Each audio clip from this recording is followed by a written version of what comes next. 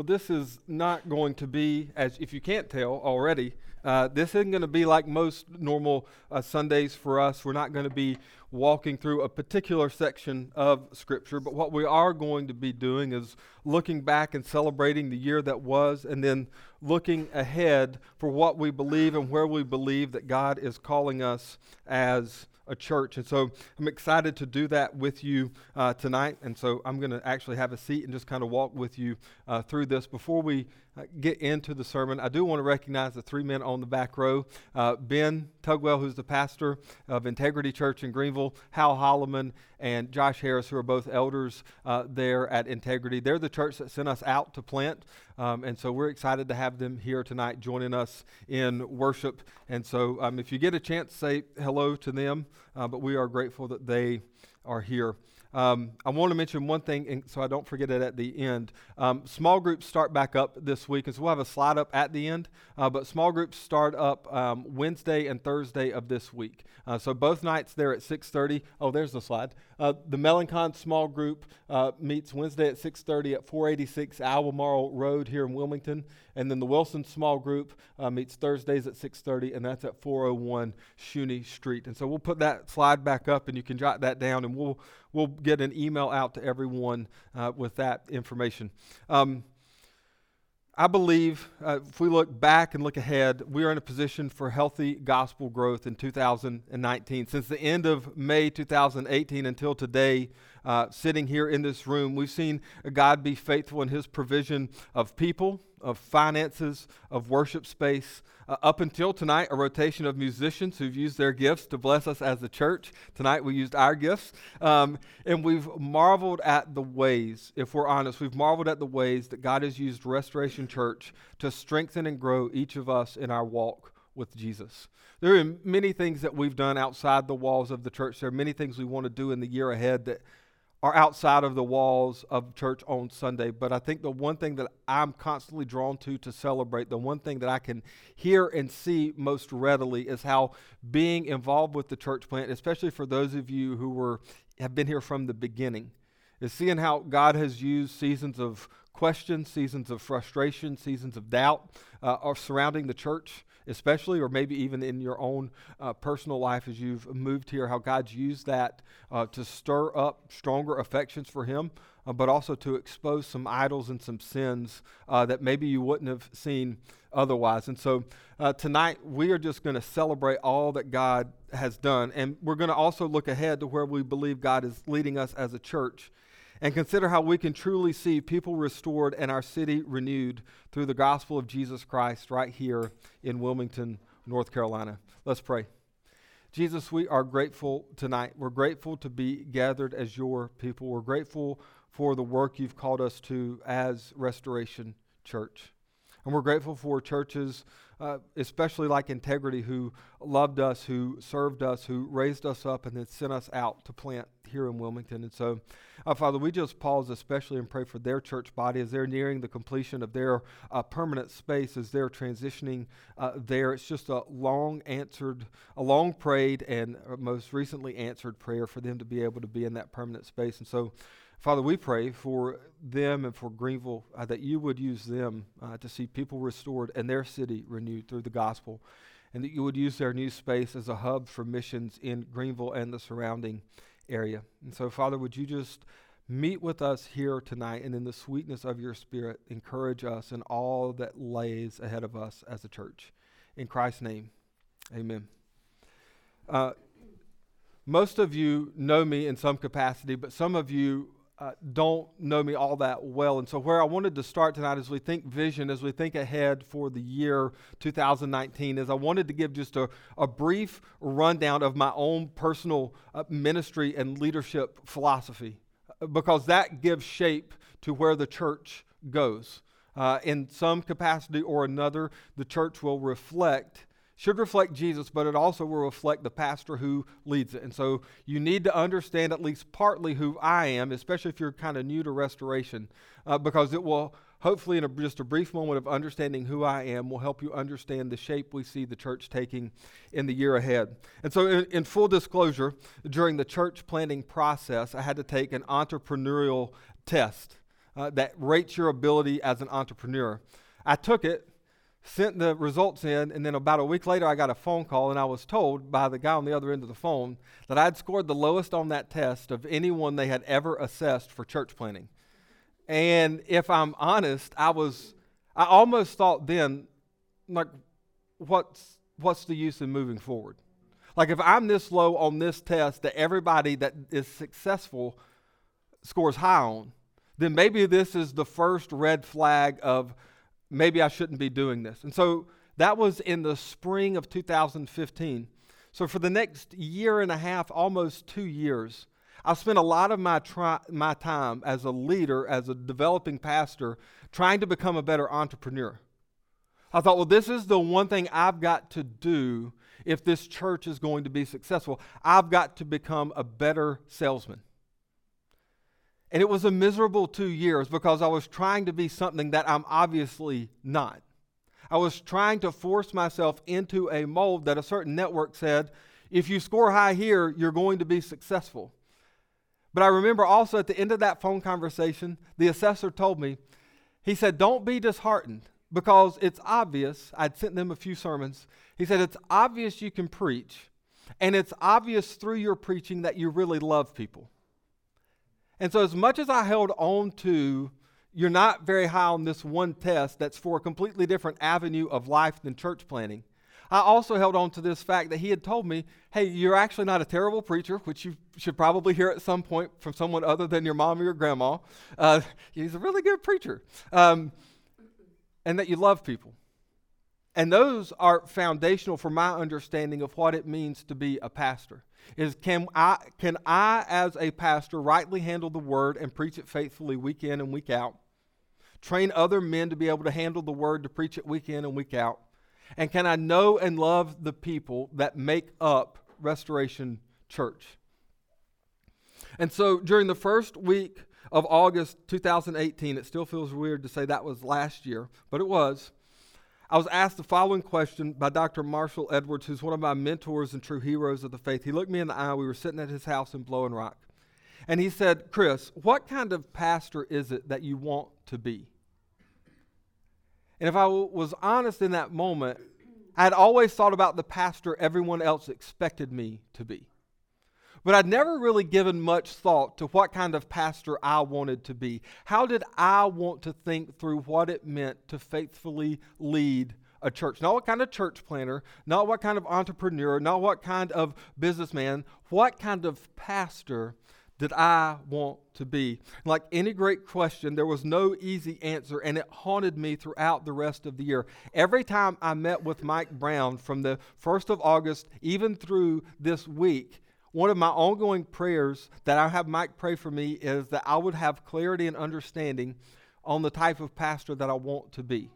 But I think I can at least answer that question in part tonight. And the biggest part of how I answer that question comes from 1 Peter 5, 1 through 4. And this is what Peter writes in 1 Peter 5, 1 through 4.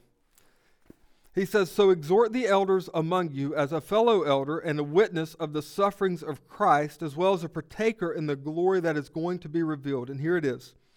Shepherd the flock of God that is among you, exercising oversight, not under compulsion, but willingly, as God would have you, not for shameful gain, but eagerly, not domineering over those in your charge, but being examples to the flock. And when the chief shepherd appears, you will receive the unfading crown of glory.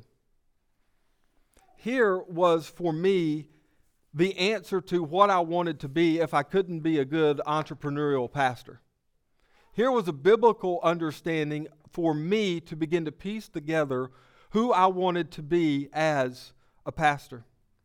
So these verses, in short, answer that question. I want to be a shepherd who knows his flock, who loves his flock, who serves his flock with glad joy, and sets an example worthy of emulation.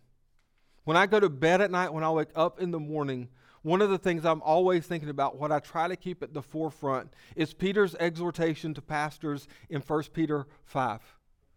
That you would serve the flock willingly and not under compulsion. That this would never become something I just do because I think I have to do it, but there would always be a joy about leading a local church body. And I would never do it for shameful gain. That the ability for me to do my job well while needing to be compensated would never be determined. My effort level, my desire for this role, this calling would never be determined on the dollar figure attached to my pay.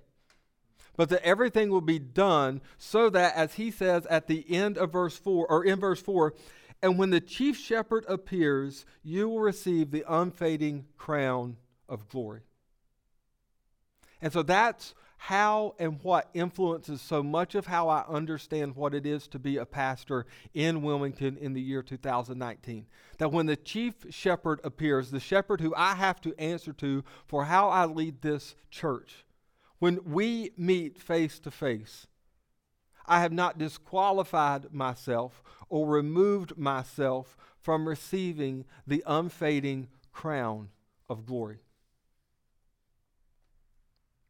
And so that gives shape to where we're headed as a church. As I've learned more and more how to answer the question of who I want to be as a pastor, I keep coming back to 1 Peter 5, 1 through 4, and I keep thinking, I want to do this with joy and glad-heartedness. I want to do this without a desire for shameful gain, and I want to do it in a way that other pastors, other church members would look at me and go, that's an example worth following.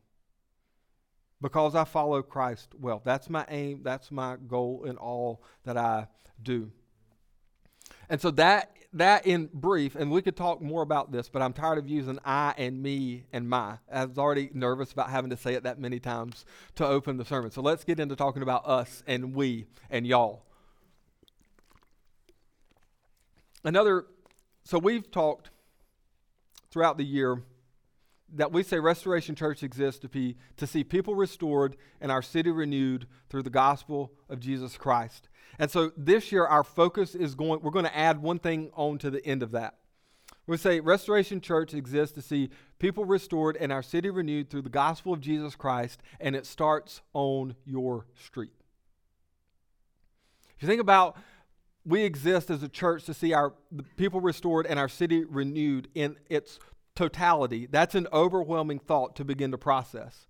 But if we can bring it down and think about how do we start to see people restored and our city renewed by looking at the streets we live on, then that's where we begin to gain forward momentum in being the church that we feel like God is calling and leading us to be. So there are two texts that are going to give shape to everything we're going to talk about for the remainder of the time.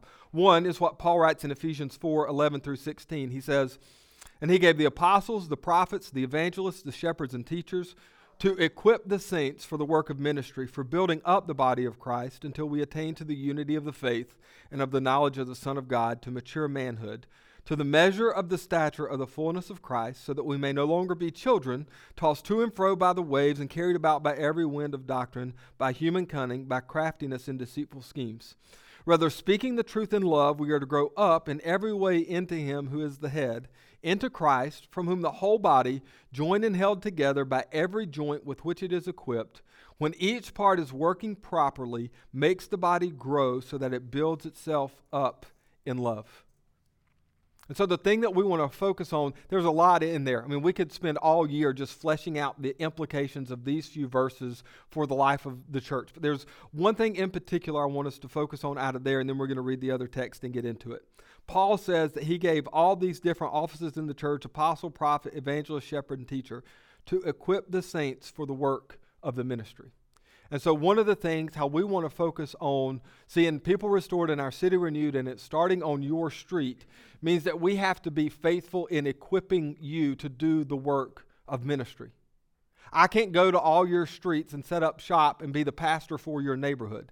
I can't go to every little thing that you know of and are aware of and be the gospel presence. The goal is that we would faithfully equip everyone in here so that wherever you go, wherever you live, work, and play, you would be equipped to do the work of ministry, which is to give hope and to be loving and to share the gospel and to be merciful and to speak up for injustice and to do all these gospel implications, all the one another's of the scriptures. That's what it means to equip the saints for the work of ministry. is to equip you to feel confident in sharing the gospel, and then to equip you in being able to fulfill the one another's that we find in Scripture. And then 1 Peter 2, we're going back there. In 1 Peter 2, 9 and 10, Peter says, "But you are a chosen race, a royal priesthood, a holy nation, a people for his own possession, that you may proclaim the excellencies of him who called you out of darkness into his marvelous light. Once you were not a people, but now you are God's people. Once you had not received mercy, but now you have received mercy." When we think about 1 Peter 2, 9 and 10, it says that we are a chosen race, a royal priesthood, a holy nation, a people for his own possessions. Why? That we may proclaim the excellencies of him who called you out of darkness into his marvelous light. And so if you're here tonight and you've confessed and you've trusted in Christ and you're a child of God, then you are part of the chosen race. You are part of the royal priesthood. You are part of the holy nation and a people for his own possession. And so what that means is the leadership of Restoration, or the leadership of the churches in our city, are not the only ones who bear the weight of being a gospel witness and a gospel presence in our city. It's on all of us. It's a shared responsibility to be those people who, when we recognize that we're part of this holy nation, we're part of this royal priesthood, we're part of a people for his own possession, we would recognize and we would feel the weight of being those who proclaim the excellencies of him who called us out of darkness and into his marvelous light. And so that gives shape to saying we want to see people restored and our city renewed, and it starts on your street. We want to equip you to do the work of ministry.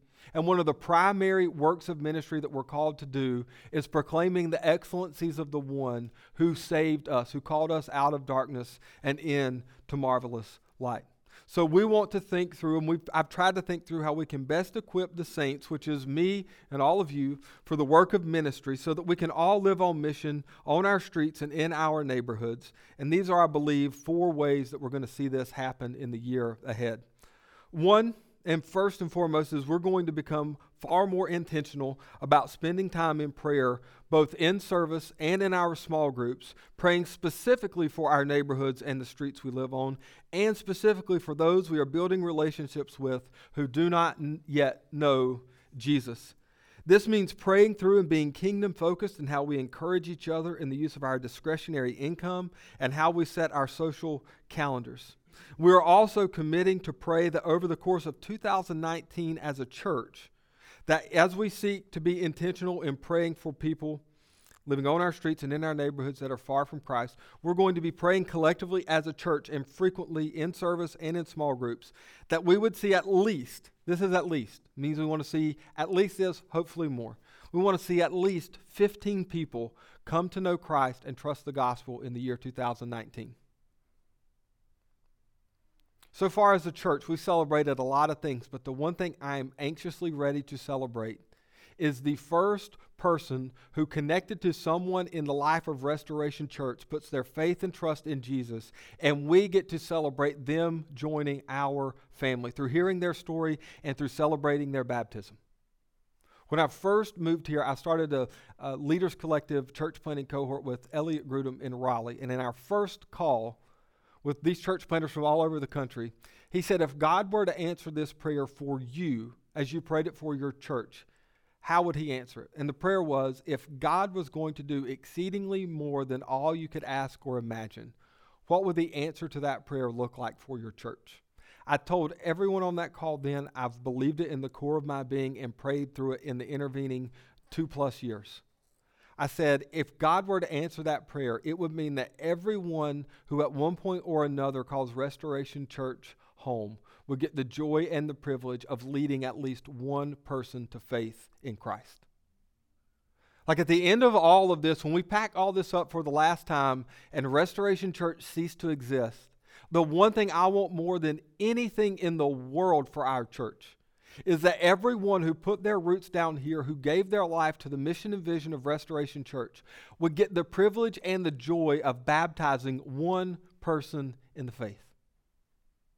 One chance to stand over that pool and profess and with joy announce the introduction of a brother or sister into our family.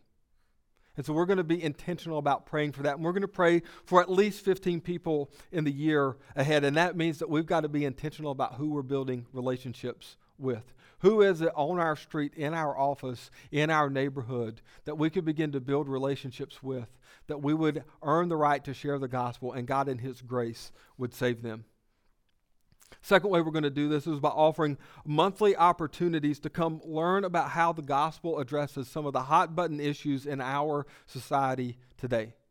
So one of the ways we want you to be thinking through seeing people restored and city renewed on your street is by praying. The other thing is we want to see you begin to open up your home or open up time in your schedule to have conversations, to have meals, to have meaningful conversations with non-believers. But if we're honest, and I think this is true, one of the things that we're most concerned about is what if they bring up subject X? Whatever that may be. I feel ill-prepared to answer that question. I'm going to answer it wrong. I'm not going to know what to say. They're going to brush me off, and then all this momentum is going to be lost. And so what we want to do as a church is we want to equip you to begin to feel comfortable with some of the hotter button issues that address or are prevalent in society today. So we're going to do this through discussing the Ethics and Religious Liberty Commission's small book series called The Gospel for Life. So the subjects include, that we're going to cover over the next 9 months, the subjects include racial reconciliation, religious liberty, same-sex marriage, abortion, adoption, marriage, work, pornography, and parenting. So this will start in February, and we'll get an email out with all the details in the coming week or so. But the goal in doing this in 9 of the 12 months this year is that you would feel equipped and prepared to talk about how the gospel influences any of those areas of life. Maybe it's more of a personal thing, like you want to know how to better be a parent in light of the gospel. That may be less of a conversation you get into with a non-believer. But maybe you have someone that you've been walking with and talking with, and they just hint around at they're not 100% sure they want to go to a church where they don't affirm same-sex marriage. So how are you going to talk about that well? The goal in our time together on these Saturday mornings going through these short books is to equip you with at least one resource that you can read through in an afternoon to give you some talking points or some understanding points. But then also it has more resources that you can follow up on, and we'll have some resources that we will recommend in those times together. But the goal is to equip you to feel comfortable inviting people in. And worst case scenario, let's just play out worst case scenario, because that's what everybody's thinking right now anyway, right? Oh, there's one they didn't address. Somebody comes in and we've not gotten to the topic, we've not covered their little book on the gospel and abortion. And they ask, well, what's your thoughts on abortion? Well, worst case scenario, you say, hey, our church is going to be talking about that in 2 months. Why don't you just come with me? I'll cover your cost. You're going to get a book. We're just going to walk through it. And then afterwards, we can set up some more time to talk about it. We just want to put it on the calendar and have it there so that you have some confidence and some opportunities to grow in your understanding of how to rightly handle the gospel, especially as it relates to some of these more hot button or pressing social issues that are out there. Also, during the month of June and July, April and Adam Mitten, who aren't here tonight, but they are going to be leading us through the book called The Money Challenge by Art Rainer. So we're going to do that over the course of 3 weeks in the summer. That is outside of the ERLC's book series, but it's another short book, 3 weeks that we'll gather to discuss it. But it helps us think through the gospel-centered way, kingdom-focused way to handle our finances. It's not as intense as Dave Ramsey's financial piece, but if I could be so bold, it's more biblical than Dave Ramsey's financial piece. And so that's why we're going with the Money Challenge. And so I've done financial peace. I still adhere to some of the tenets of it, but Art's book is a little shorter and a little more to the point, so we want to do that. So we'll get all that out to you in the week and the weeks ahead. Third way we want to equip you is by doing small events in the neighborhoods where you live.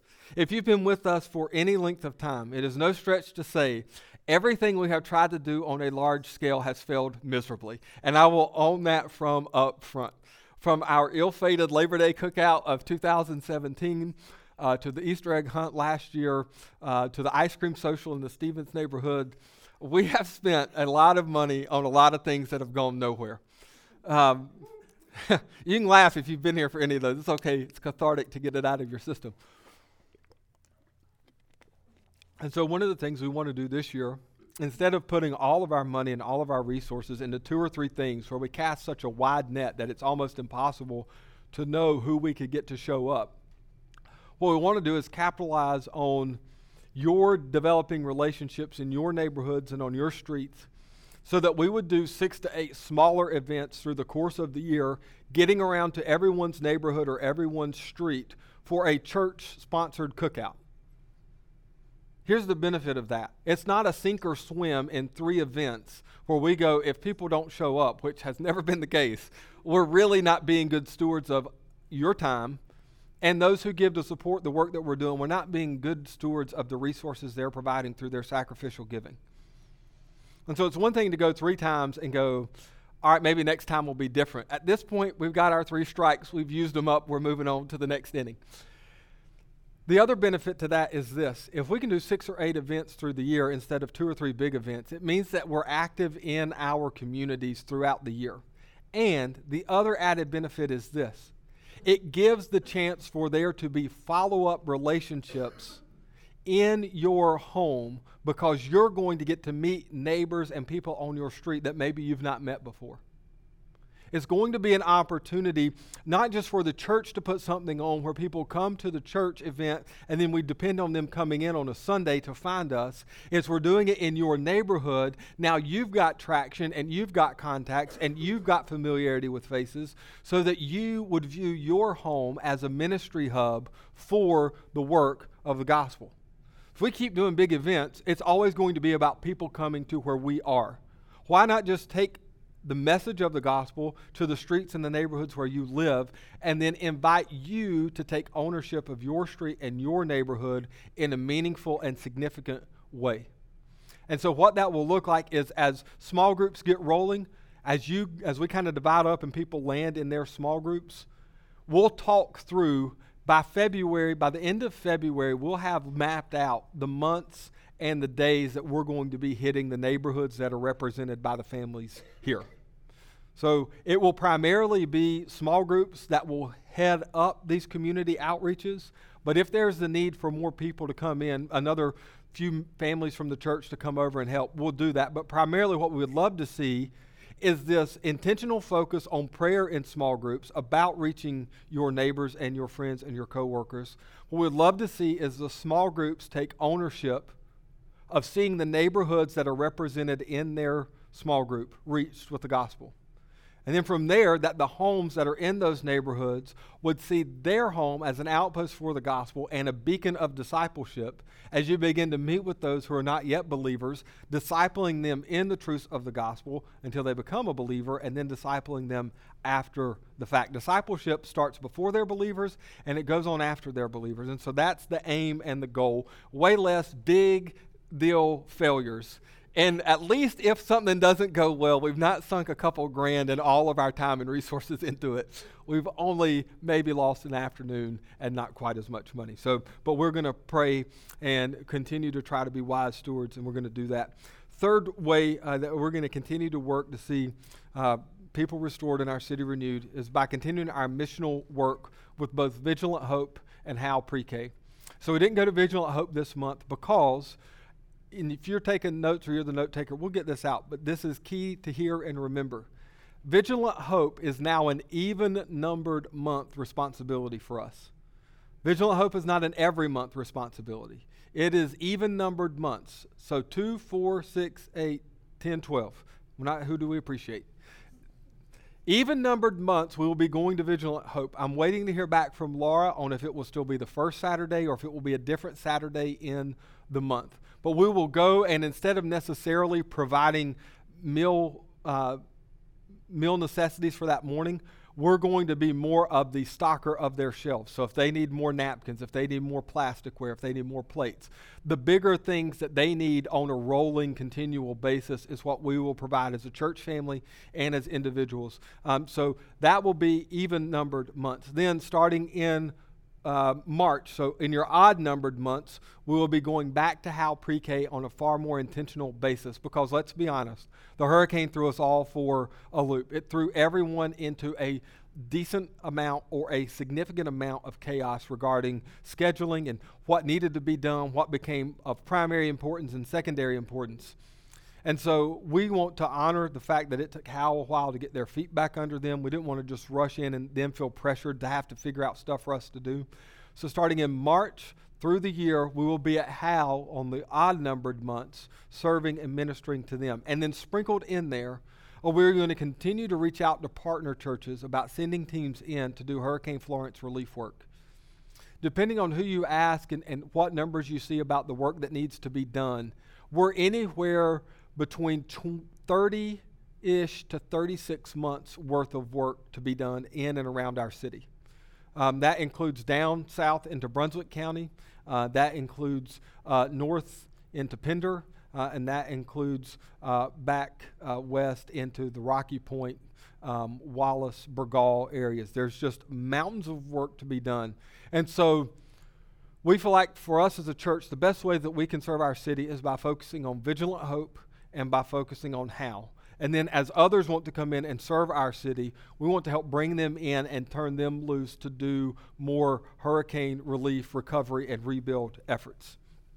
And so that for us, is how we see the year ahead going. It's more equipping, more thinking about how do we equip the saints to do the work of the ministry? How do we get you guys equipped to feel comfortable proclaiming the excellencies of Him who called you out of darkness into His marvelous light? And then celebrating in big and small ways how God begins to answer our prayers for people far from Him to be drawn to Him and to trust Him for saving faith. And so that's where we're headed this year. We want to see people restored and we want to see our city renewed.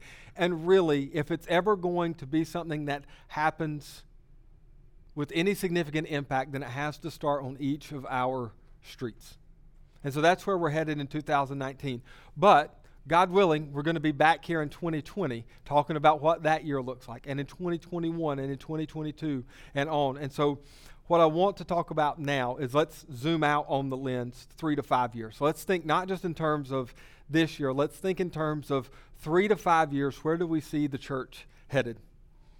The first thing we're going to do is over the course of this year, we're going to join the Acts 29 network of churches.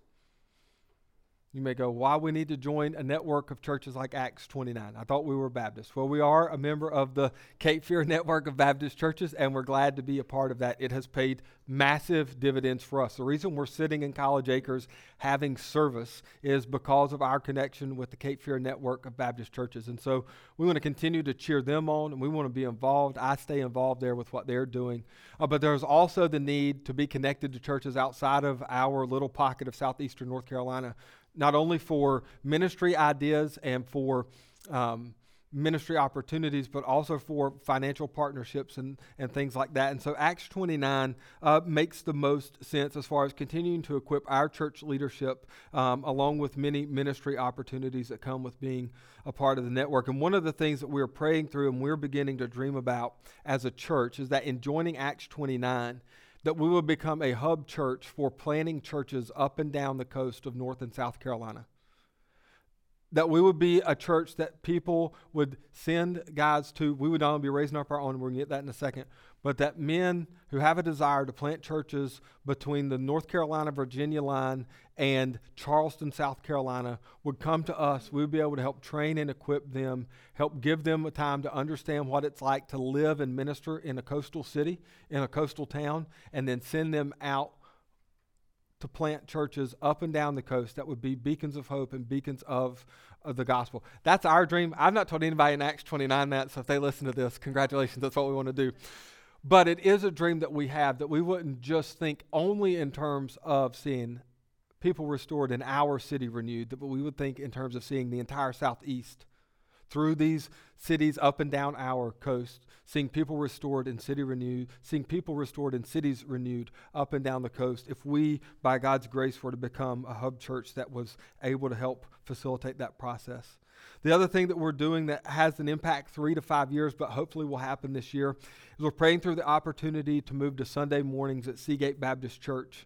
We're hopeful that this will become a reality in the next week or so. I'm waiting to hear back from Steve Smith, who is the pastor there. I'm going to call him tomorrow. I touched base with him briefly before Christmas, and then nobody is available between Christmas and New Year. If you start talking to people on like December 18th, they're like, I get up with you after the New Year. And that's about when I called Steve. So we're going to follow up on that.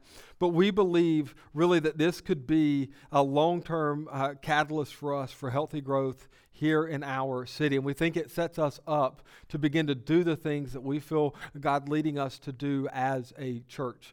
If people still think in terms of Sunday morning worship time here in Wilmington, as odd and as fun and as peculiar as our city can be, everyone still thinks of worship in terms of it needs to happen somewhere between 9:30 and 11 on a Sunday morning. And so we're hopeful that that move this year would be something that in 3 to 5 years would help maybe fulfill that dream and that prayer of becoming a hub church and ascending church for cities up and down the North and South Carolina coast. Last thing before we close our time together is this. We are praying that in the next 3 to 5 years, we will plant our first church. And here's where we want to plant our first church. In our city. So here's the deal. This is something that I've been wrestling with, processing, thinking through. What does it look like to raise up faithful elders and deacons in our church, and then instead of sending them halfway across the country, instead of sending them 600 miles north or 800 miles south, what if we sent them 30 minutes down the road to continue the gospel work of seeing the kingdom advance in our city? And so here is long-term, this is my dream and my prayer for us, is that we would be faithful and diligent in our praying and in our equipping and in God being faithful to raise up godly leaders to send out. So this is the example I thought of to begin to frame this out and understand it.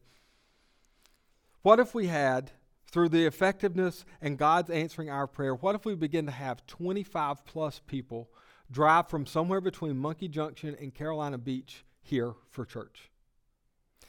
If you're honest, if you live here and you understand distance, that's too far, really, to ask people to drive. If we can look around in our midst and say, we've got a guy who can actually lead a church in the Monkey Junction, Carolina Beach area, how much more effective would those 25 plus people be in reaching their neighborhoods and in reaching their communities if they weren't asking those people to give 35 minutes one way for a commute on Sunday mornings, if we could move more towards community or neighborhood churches in our city? Because if you think about it, that's how our city falls out anyway. And I owe a large part of the crystallization of this thinking to Debbie Leach.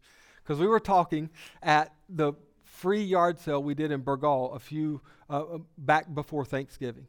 We're talking about driving to eat. And Debbie just said, yeah, we kind of have our little triangle down in Monkey Junction that we drive in. Like that's where we go to do everything that we do. And I was like, well, our church doesn't fit in that triangle. But as I thought about it, I was like, that's true for so many people in our city. We have a triangle or a square. There is no circle in this city. You don't have a circle that can be you have some form of a hard-edged shape that you drive in. You have a square, a trapezoid, whatever you want to drive in. But we all have just these areas that we most frequently go to eat, to shop, to buy our groceries. And they're near our neighborhoods. And most people, just like you, will not drive across town, no matter how good the sale is, if they can get something similar 15 minutes closer. And so our vision and our thought and our prayer is, some of you will drive as far as you have to for a sale, or if it's free. I understand.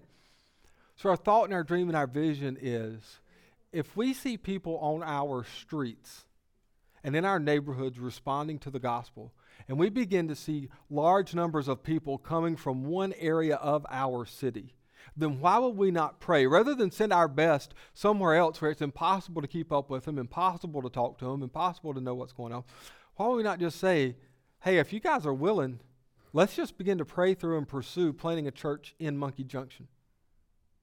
Hey, what would it look like if we planted a church in Surfside? What would it look like if we planted a church on the other end of Leland toward Ocean Isle? What would it look like if instead of saying everybody come here to hear me, which I don't understand, but rather than everybody coming here, I don't want to preach more than twice on a Sunday. You're not dragging me into a Saturday night service, by God's grace, and you're not dragging me into 3 services on a Sunday. Here's what that means. It means that we have to be willing, that I have to be willing, the church leadership always has to be willing, not in thinking about how do we amass more power, but how do we empower people to do the work of the gospel. It's 2 vastly different ways to think about church. 2 incredibly different ways to think about church. So rather than thinking, how do we amass power? How do I wield this influence over 400, 500, 600 people? Why not say, hey, at 175 to 225 people, we've probably got enough that we can send some people out and start a new church. And so our vision, our thought is not, let's create some monolithic structure called restoration.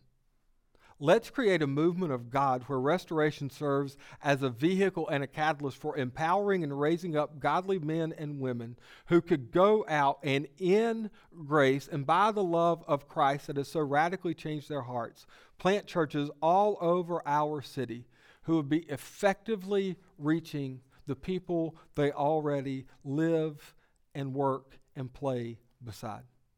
And so in 3 to 5 years, we want to plant our first church.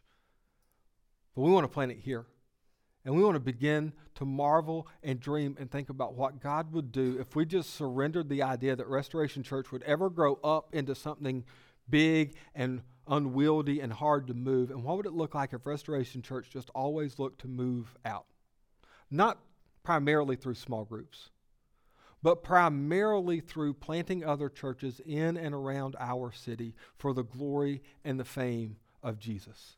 So that when the chief shepherd appears, not just me, but each one of us would receive the unfading crown of glory that he has already won for us. That's not 3 to 5 years. That's eternal thinking. But that's going to be the thinking that helps give clarity and catalyst to our mission as a church. I believe our future here is bright and full of potential. And I hope that after our time together tonight, you believe in what God is leading us to in the year and years ahead. And my prayer for us is that we would be enduringly faithful to the gospel and that God would do more among us and through us than all that we could ask or imagine. Let's pray.